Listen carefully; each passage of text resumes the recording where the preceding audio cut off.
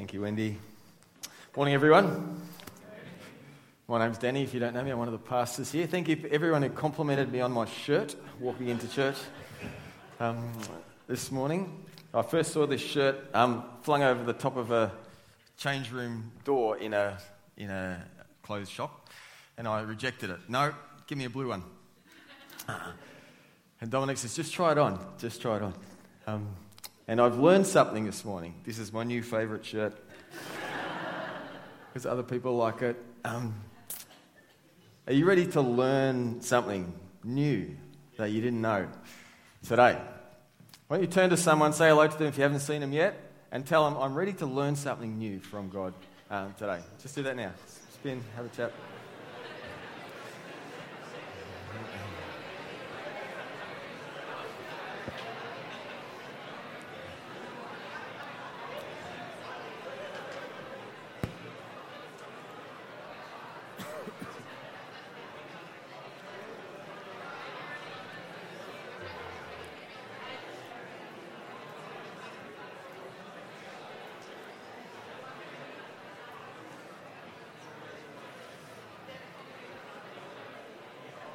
Okay. That's awesome.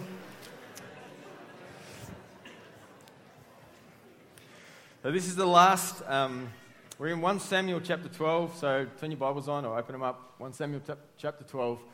This is the last installment in our Warrior Prophet series. This is the life of Samuel in the Bible. This is the handover. This is when Israel has asked for a king. We've heard about that. Pete Harris spoke to us a few weeks ago about that. Israel has asked for a king. God has said, yes, give him a king. And so this is Samuel saying, all right, now I'm handing over responsibility for leadership from this point on. 1 Samuel chapter 12, starting at verse 1. Then Samuel addressed all Israel. I have done as you asked and given you a king. Your king is now your leader. I stand here before you, an old grey-haired man, and my sons serve you. I have served as your leader from the time I was born to this very day. So this really struck me, and I read this again. I have served as your leader from the time I was born to this very day. Remember, we heard about the origins of Samuel when he grew up with Eli, in that corrupt nation, in that corrupt priesthood. And then God spoke to him, and then increasingly God spoke to him, and he relayed the things that God had said, and eventually he is the military leader for Israel, and he's championing their cause against their enemies, and he's expanding the nation's boundaries, and the Philistines were quietened really through the whole time that Samuel was in charge, if you like, of Israel. And we read in chapter 7, just a little snapshot, Samuel continued as Israel's judge for the rest of his life. Each year he travelled around, setting up his court first at Bethel, then at Gilgal, then at Mizpah. He judged the people of Israel at each of these places. Then he would return to his home at Ramah, and he would hear cases there too. And Samuel built an altar to the Lord at Ramah. In fact, the only thing that Samuel built in his whole life that's recorded in Scripture is monuments to, here's what God did. Here's what God did. So he's a leader his whole life. Now, those of you who have ever been in leadership, you understand the lure of the title and the kudos and the position and the pride that goes with the platforms that we stand on. So for Samuel, for his whole life, he's led. That's been his whole purpose and identity and job and everything. This is all he's done, from boy to old grey-haired man, is lead this nation. And look at what's been achieved. Peace. Not just between the tribes, but within the land entirely, and with and peace against their, as opposed to their warring nations around them. And then the people come to him, you understand this, and they say, we want a king to rule over us. And then he retreats to God and goes, oh, these people. And God says this to him, don't stress, mate. they haven't rejected you, they've rejected me. And Samuel goes, okay. And he just says, here's your king. Like this guy. He just all of that title and position and his whole identity potentially could have been in the role that he had, but it wasn't. It was in his relationship with God, and he just goes, okay. It's just humility.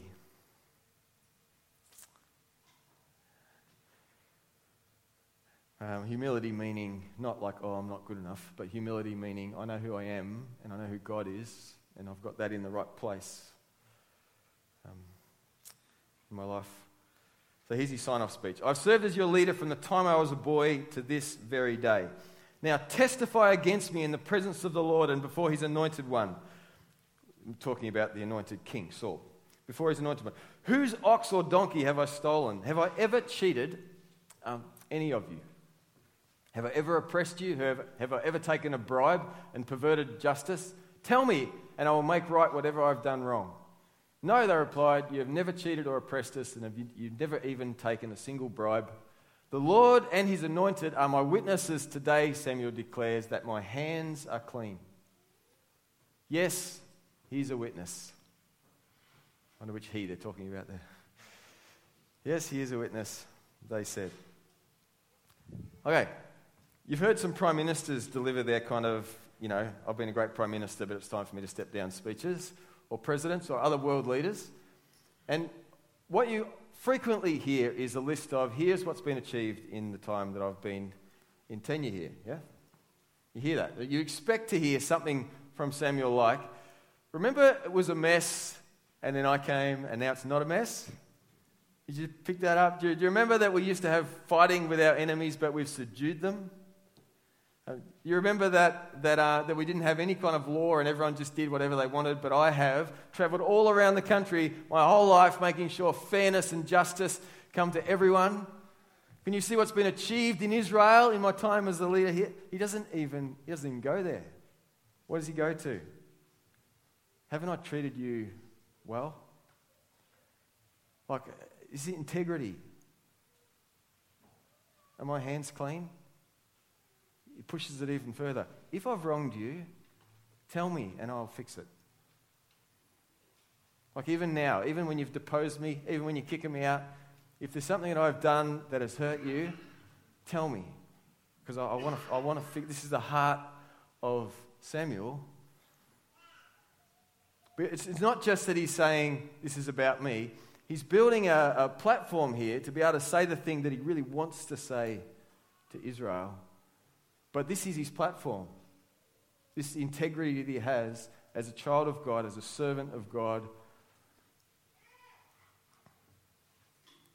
And they affirm that. Yes, he's a witness. Now let me say something to us here. If you lead anything, this is to me and to you, if you lead anything, you learn something from this. What you achieve is not important. How you treat people is everything.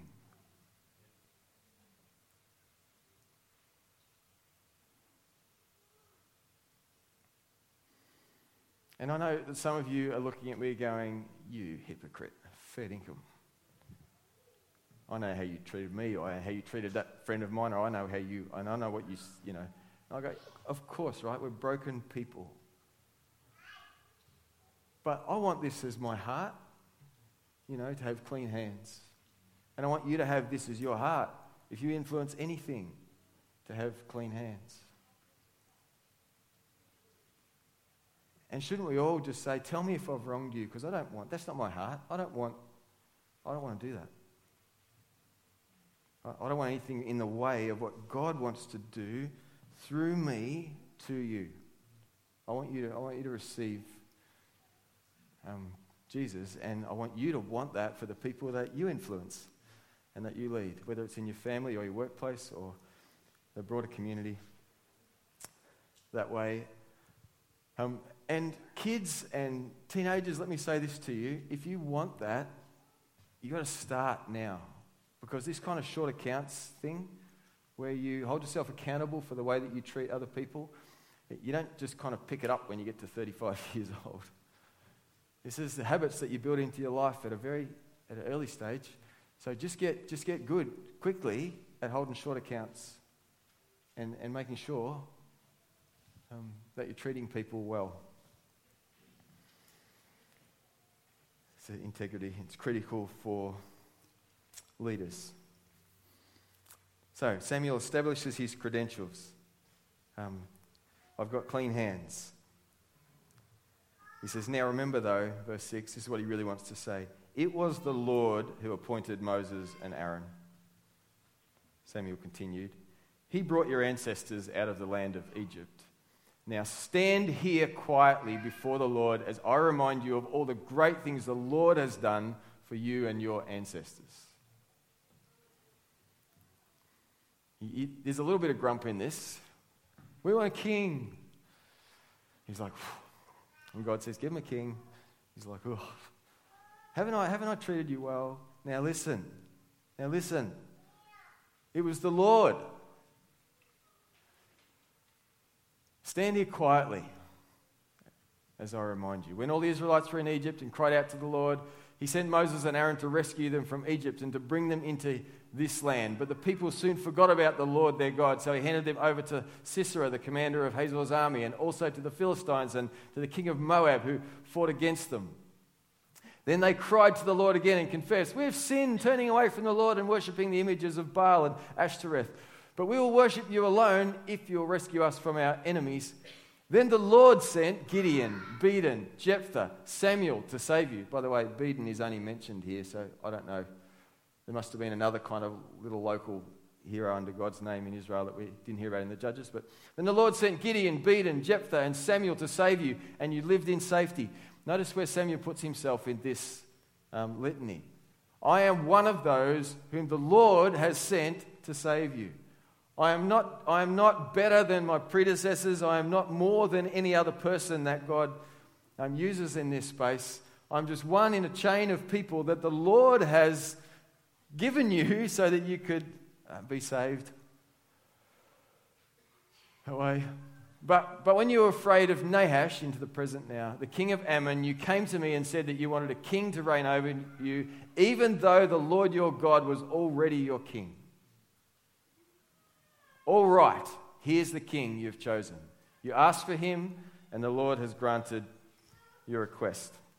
Now, here's the rub of what he wants to say. Now, if you fear and worship the Lord and listen to his voice, and if you do not rebel against the Lord's commands, then both you and your king will show that you recognize the Lord as your God. But if you rebel against the Lord's commands and refuse to listen to him, then his hand will be as heavy upon you as it was upon your ancestors. This is strong from Samuel. The Lord is your God. Every good thing you have is from him. He provided for you. He's led you. He's all your future and your hope. Your king will do you no good unless you acknowledge this, and he acknowledges this. And Samuel thinks here, words alone will not help. I need some sort of reminder for these fickle people. So he says, now stand here and see the great thing the Lord is about to do. You know that it does not rain at this time of the year during the wheat harvest. I will ask the Lord to send thunder and rain today. Then you'll realize how wicked you've been in asking the Lord for a king. How'd you feel making that speech? Wait here, I'm just going to ask God to make it thunder and rain in the dry season. So Samuel called to the Lord, and the Lord sent thunder and rain that day, and all the people were terrified of the Lord and of Samuel. Listen to their response. Pray to the Lord your God for us, or we will die. They all said to Samuel, for now we have added to our sins by asking for a king. Don't be afraid, Samuel reassured them. You have certainly done wrong. But make sure now that you worship the Lord with all your heart. Don't turn your back on him. Don't go back to worshipping worthless idols that can't help or rescue you. They are totally useless. The Lord will not abandon his people because that would dishonor his great name. for it has pleased the Lord to make you his very own people. You see, they say, please pray to the Lord your God for us. Where are they placing God there? These are the people of God. They've been led by Samuel for all of these years. They've asked for a king. He said, God is your God. He's led you. He's been your champion and your leader and your provider all these years. All these years it's been God. It hasn't even been me. It's just been God. And just lately it's been through me, but it's all God. And they say, oh, please pray to your God. So Samuel says, don't be afraid. You've certainly done wrong. Now, make sure now that you worship the Lord with all your heart.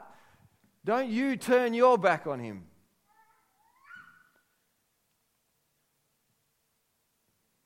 Sometimes we still do this, and I do this, and I know that you do this.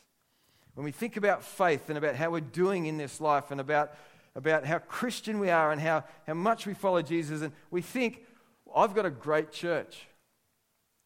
Or we think, I've got good people around me that way, or I get great teaching, or I've got good pedagogy, so my parents were fantastic Christians, or we still have those thoughts that like, I'm in this beautiful kind of space. I go to this school, I go to this church, and I've got all this stuff rubbing off on me, and I'm just so blessed to have all these beautiful things coming at me that way. And Samuel and the Holy Spirit would say to us this morning, it's your faith.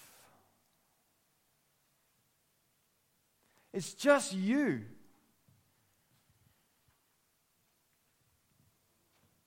Because we will all stand before God one day, and I won't not have my wife with me, or my kids with me, or my pastor with me, or anyone else around me. It'll be just me and God. And everything that he's provided for me, because all of this opportunity that we have to learn and to grow, and all these peers we have, and all this teaching we have, and the Bible in our hands, and the prayer that we get to go to pray with other people, all these things, all they are is an opportunity for your faith,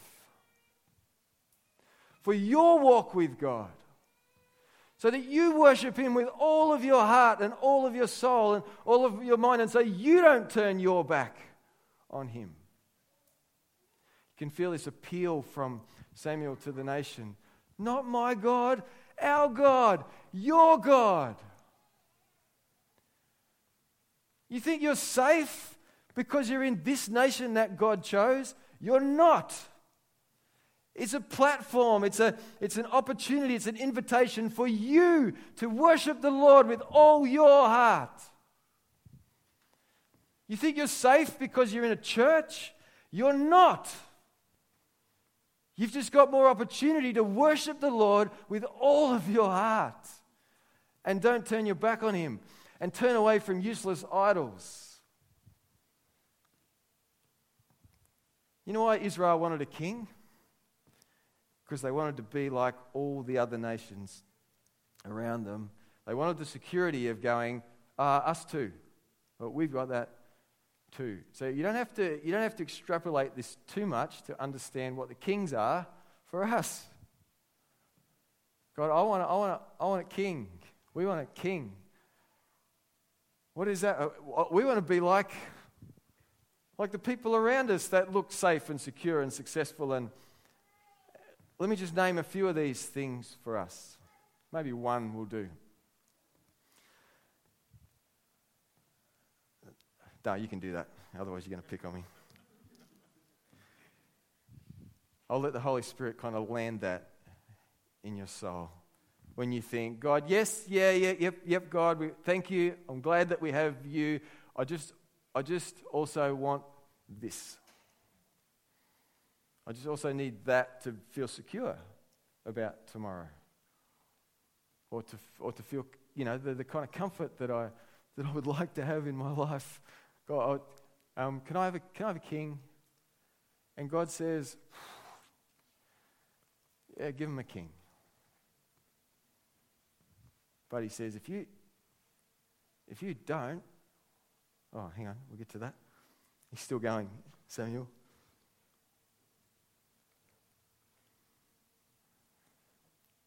Here we go. He says, "As for me, I'll certainly not sin against the Lord by ending my prayers for you, and I'll continue to teach you what is good and right." There's so much in this that just goes, Samuel, you're a fantastic leader. I want to be like you.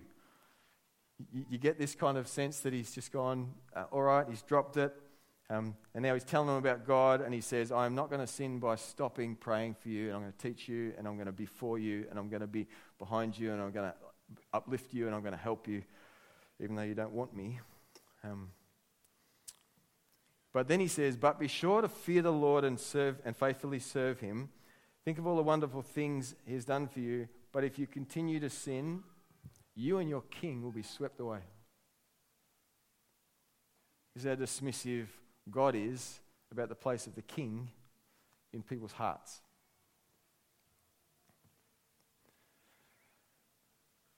I just want to say to myself and to you, Community Church Warragul, whatever your king is, if you continue to sin, you and your king will be swept away.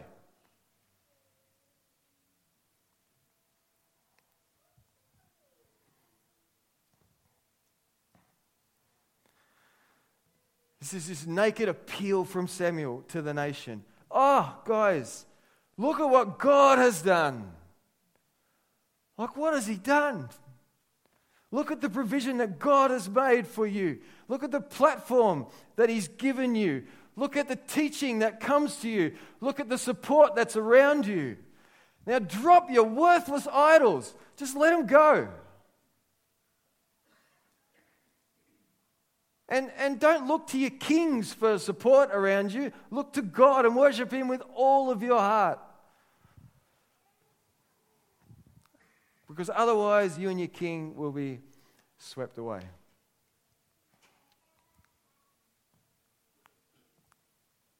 When I was in India, I spoke about this last week. I was reminded how simple and how powerful the gospel of Jesus Christ is.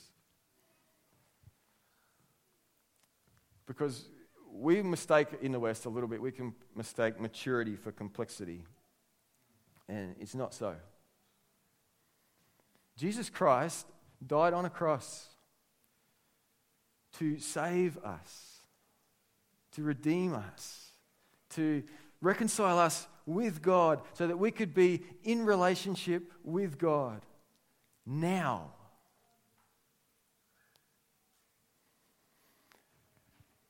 But this whole thing is about your connection with God right now that goes on into eternity. You take into eternity your connection with God now. If you don't like Jesus very much now, you're not going to enjoy heaven very much, because that's what it is. It's that kind of fulfillment of that oneness with God and that connection with him, and it's offered to us now, and it's the only hope for eternity, and it's just you and God. So how are you doing? Just in the moments with God, in the connection with God, in the intimacy with God.